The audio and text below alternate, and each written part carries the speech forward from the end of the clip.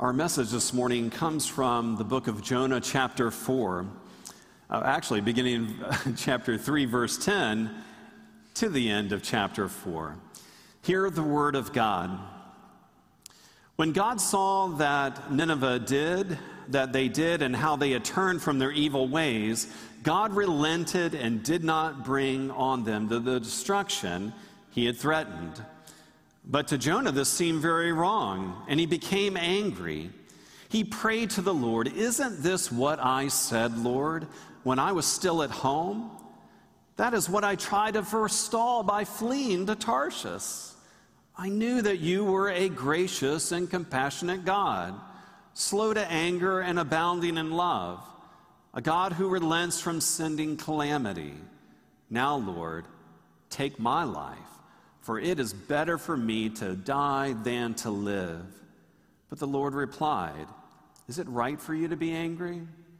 Jonah had gone out and sat at a place east of the city, and there he made for himself a shelter and sat in its shade and waited to see what would happen to the city. Then the Lord provided a leafy plant and made it to grow up over Jonah to give shade for his head, to ease his discomfort. And Jonah was very happy about the plant. But at dawn the next day, God provided a worm, which chewed the plant so that it withered.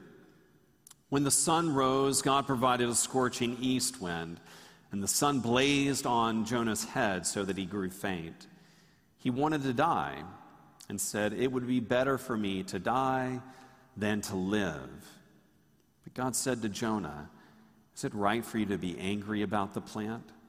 "It is," he said, "and I am so angry I wish I were dead." But the Lord said, "You have been concerned about this plant, though you did not tend it or make it grow. It sprang up overnight and died overnight. And should I not have concern for the great city of Nineveh, in which there are more than 120,000 people who cannot tell their right hand from their left, and also many animals?" This is the word of God for us, the people of God. Thanks be to God. In this series on Jonah, it's bigger than a whale. This chapter especially is indeed about the favor of God, the grace of God. Grace is something that comes from God because God is a God of grace. I feel like it's one of the things in life that we can read about, but we can't conjure up in the moment.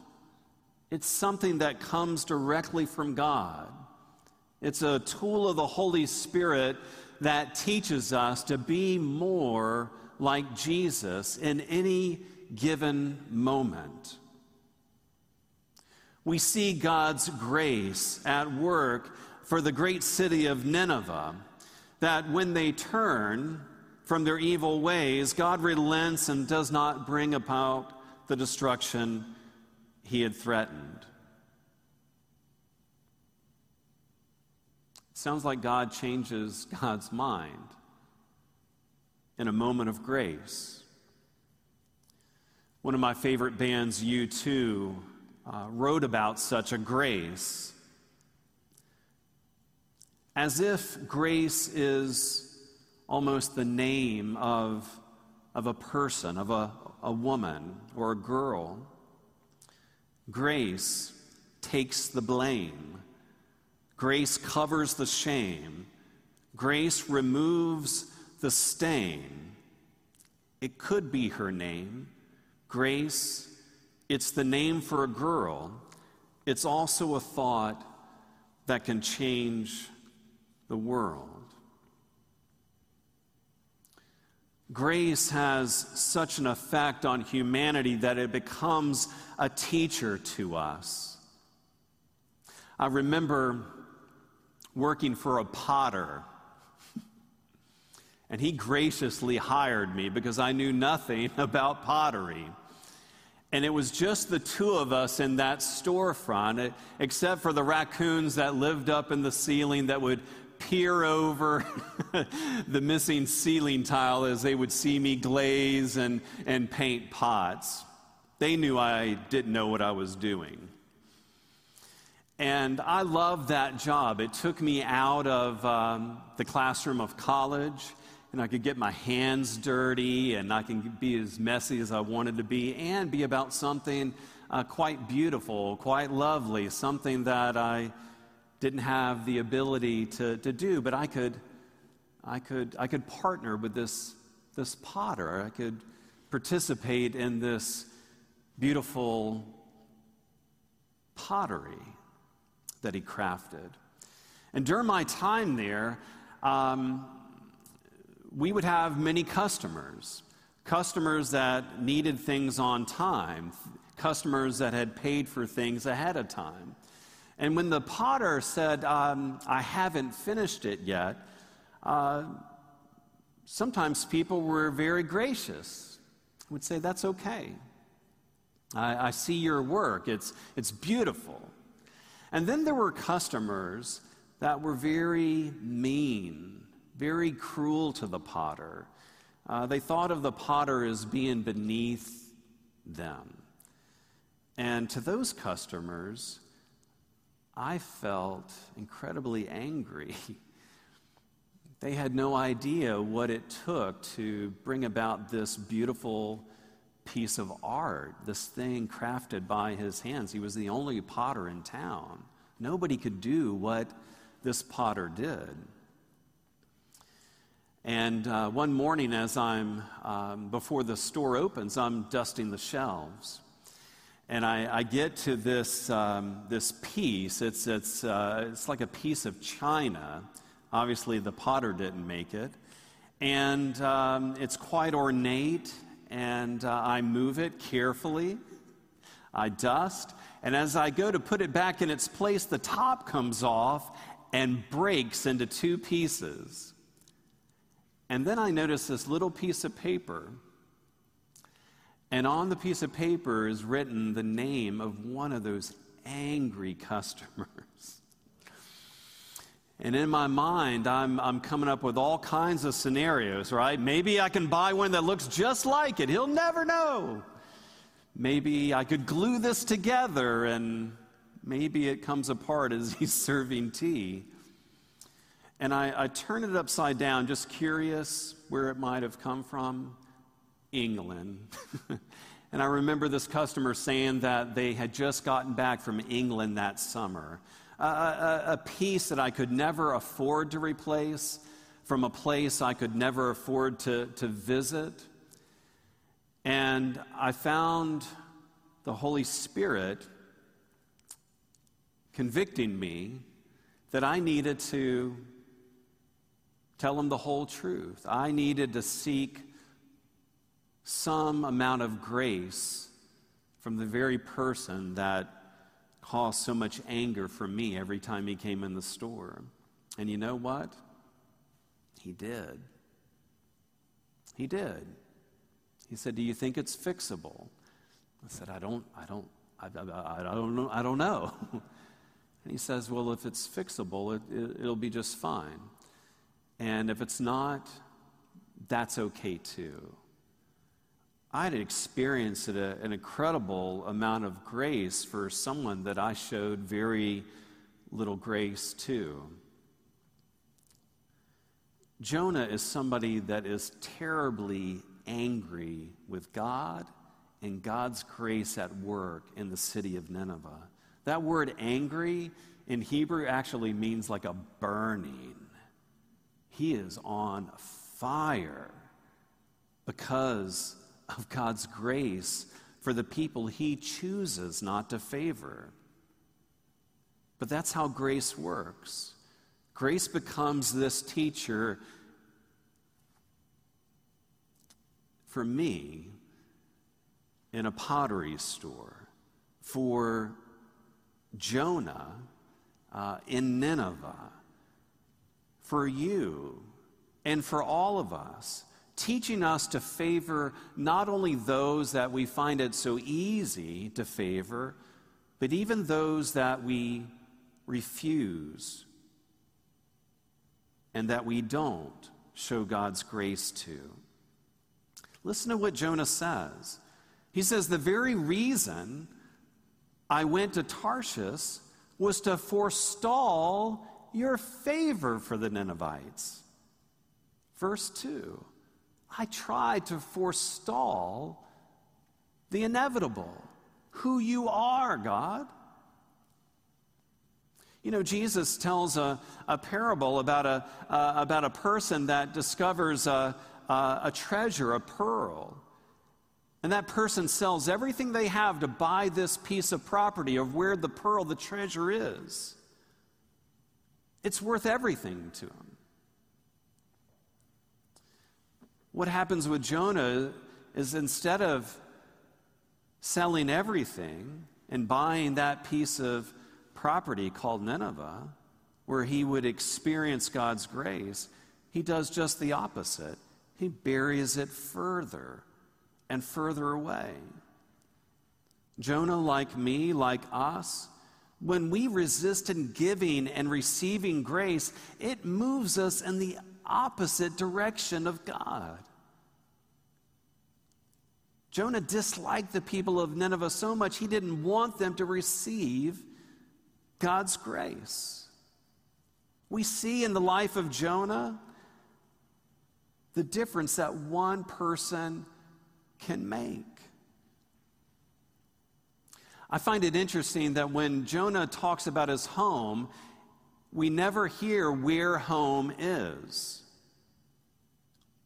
And I think about God's grace, and I wonder if God was actually calling him to a new home, God's address, a place of grace where he could truly live, not just with himself, but even those he found it difficult to show favor to. When I grew up in Tallahassee was much smaller. Out Thomasville Road on your way to Thomasville would be Bradfordville. And there was Moby Dick's restaurant and one gas station. Today, those city limits have expanded. Not everybody calls that area Bradfordville anymore.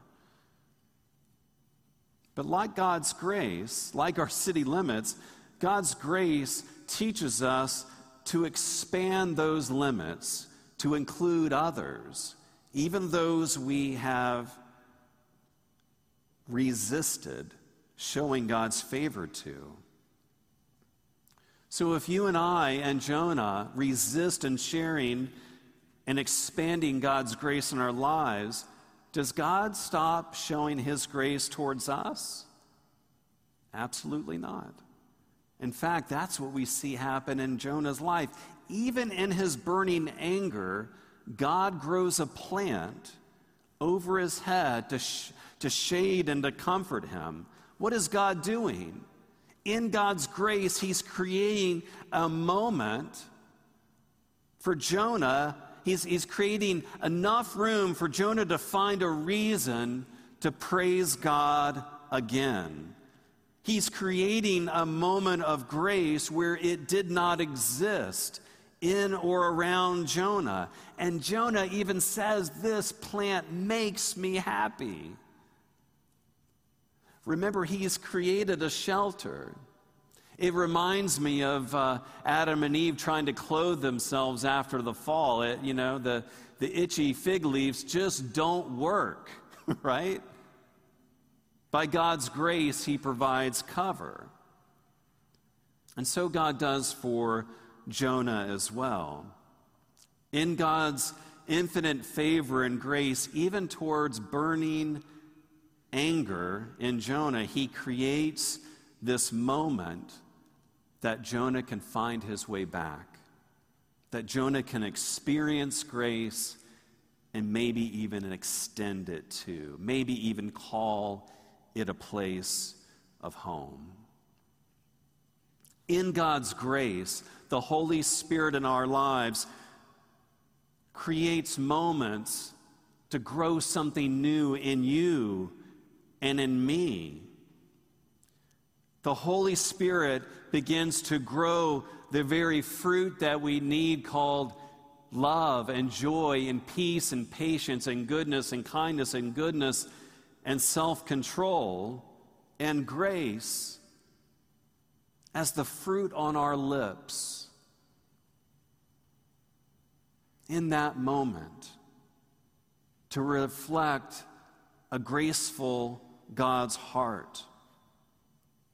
God provides those fruitful moments even in our discomfort, even in our burning anger, which we know from experience never brings about what we wish it would. God provides this graceful moment, almost like the father in the son of the prodigal, the story of the prodigal son.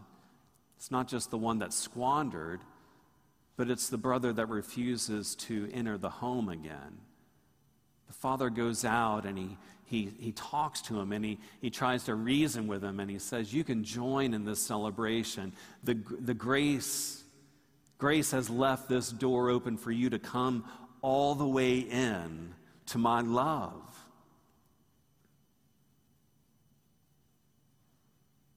And God does the same with us.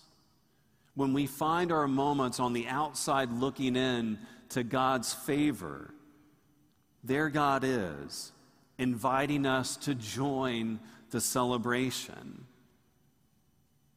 When God says, should I not have concern for the great city of Nineveh? The answer is yes. But God doesn't leave Jonah out of the party either. No, God leaves the door open.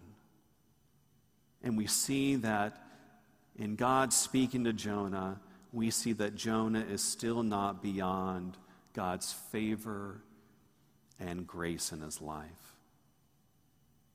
And if Jonah is not outside of God's favor and grace, then neither are you or I. The question is, will we find that place of grace together that God calls home? Would you pray with me? God, we thank you. We thank you that grace is a teacher in our lives, creating more room for others that we have resisted to favor, that we've resisted to love, and in turn resisted to go in your direction for our lives.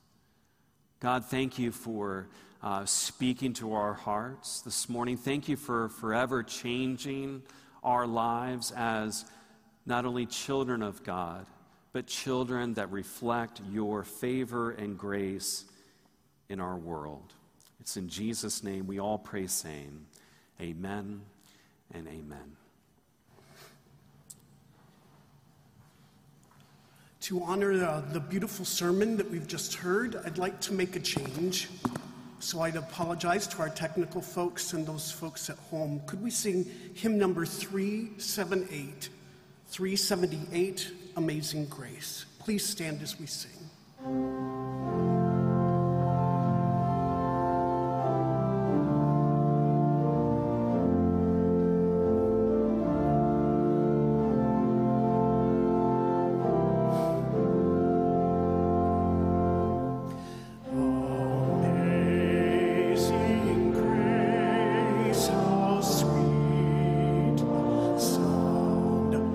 Saved a wretch like me.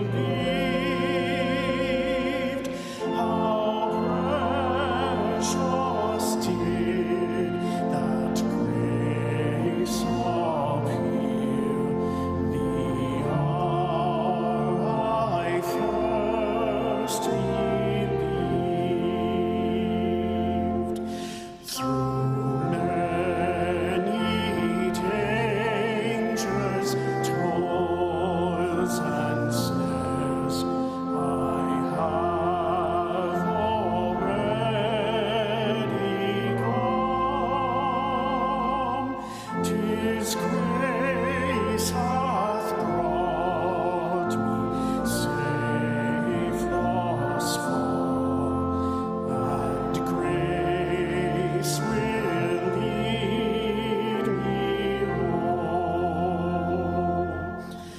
The Lord has promised good to me. His word my hope secures. He will my shield and portion be, as long as life endures.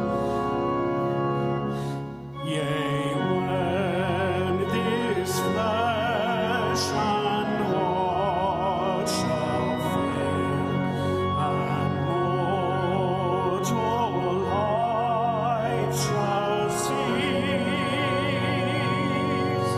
I shall possess within the life of joy and peace. When we've been there 10,000 years, like shining as the sun, we've no less days to sing God's praise than when we first began.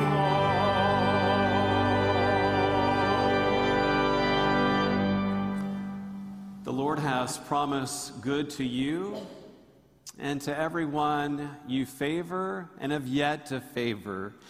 As you leave worship this morning, go not only as God's favored child, but to show that same favor and grace to all of his children. In the name of the Father, and the Son, and the Holy Spirit, amen and amen.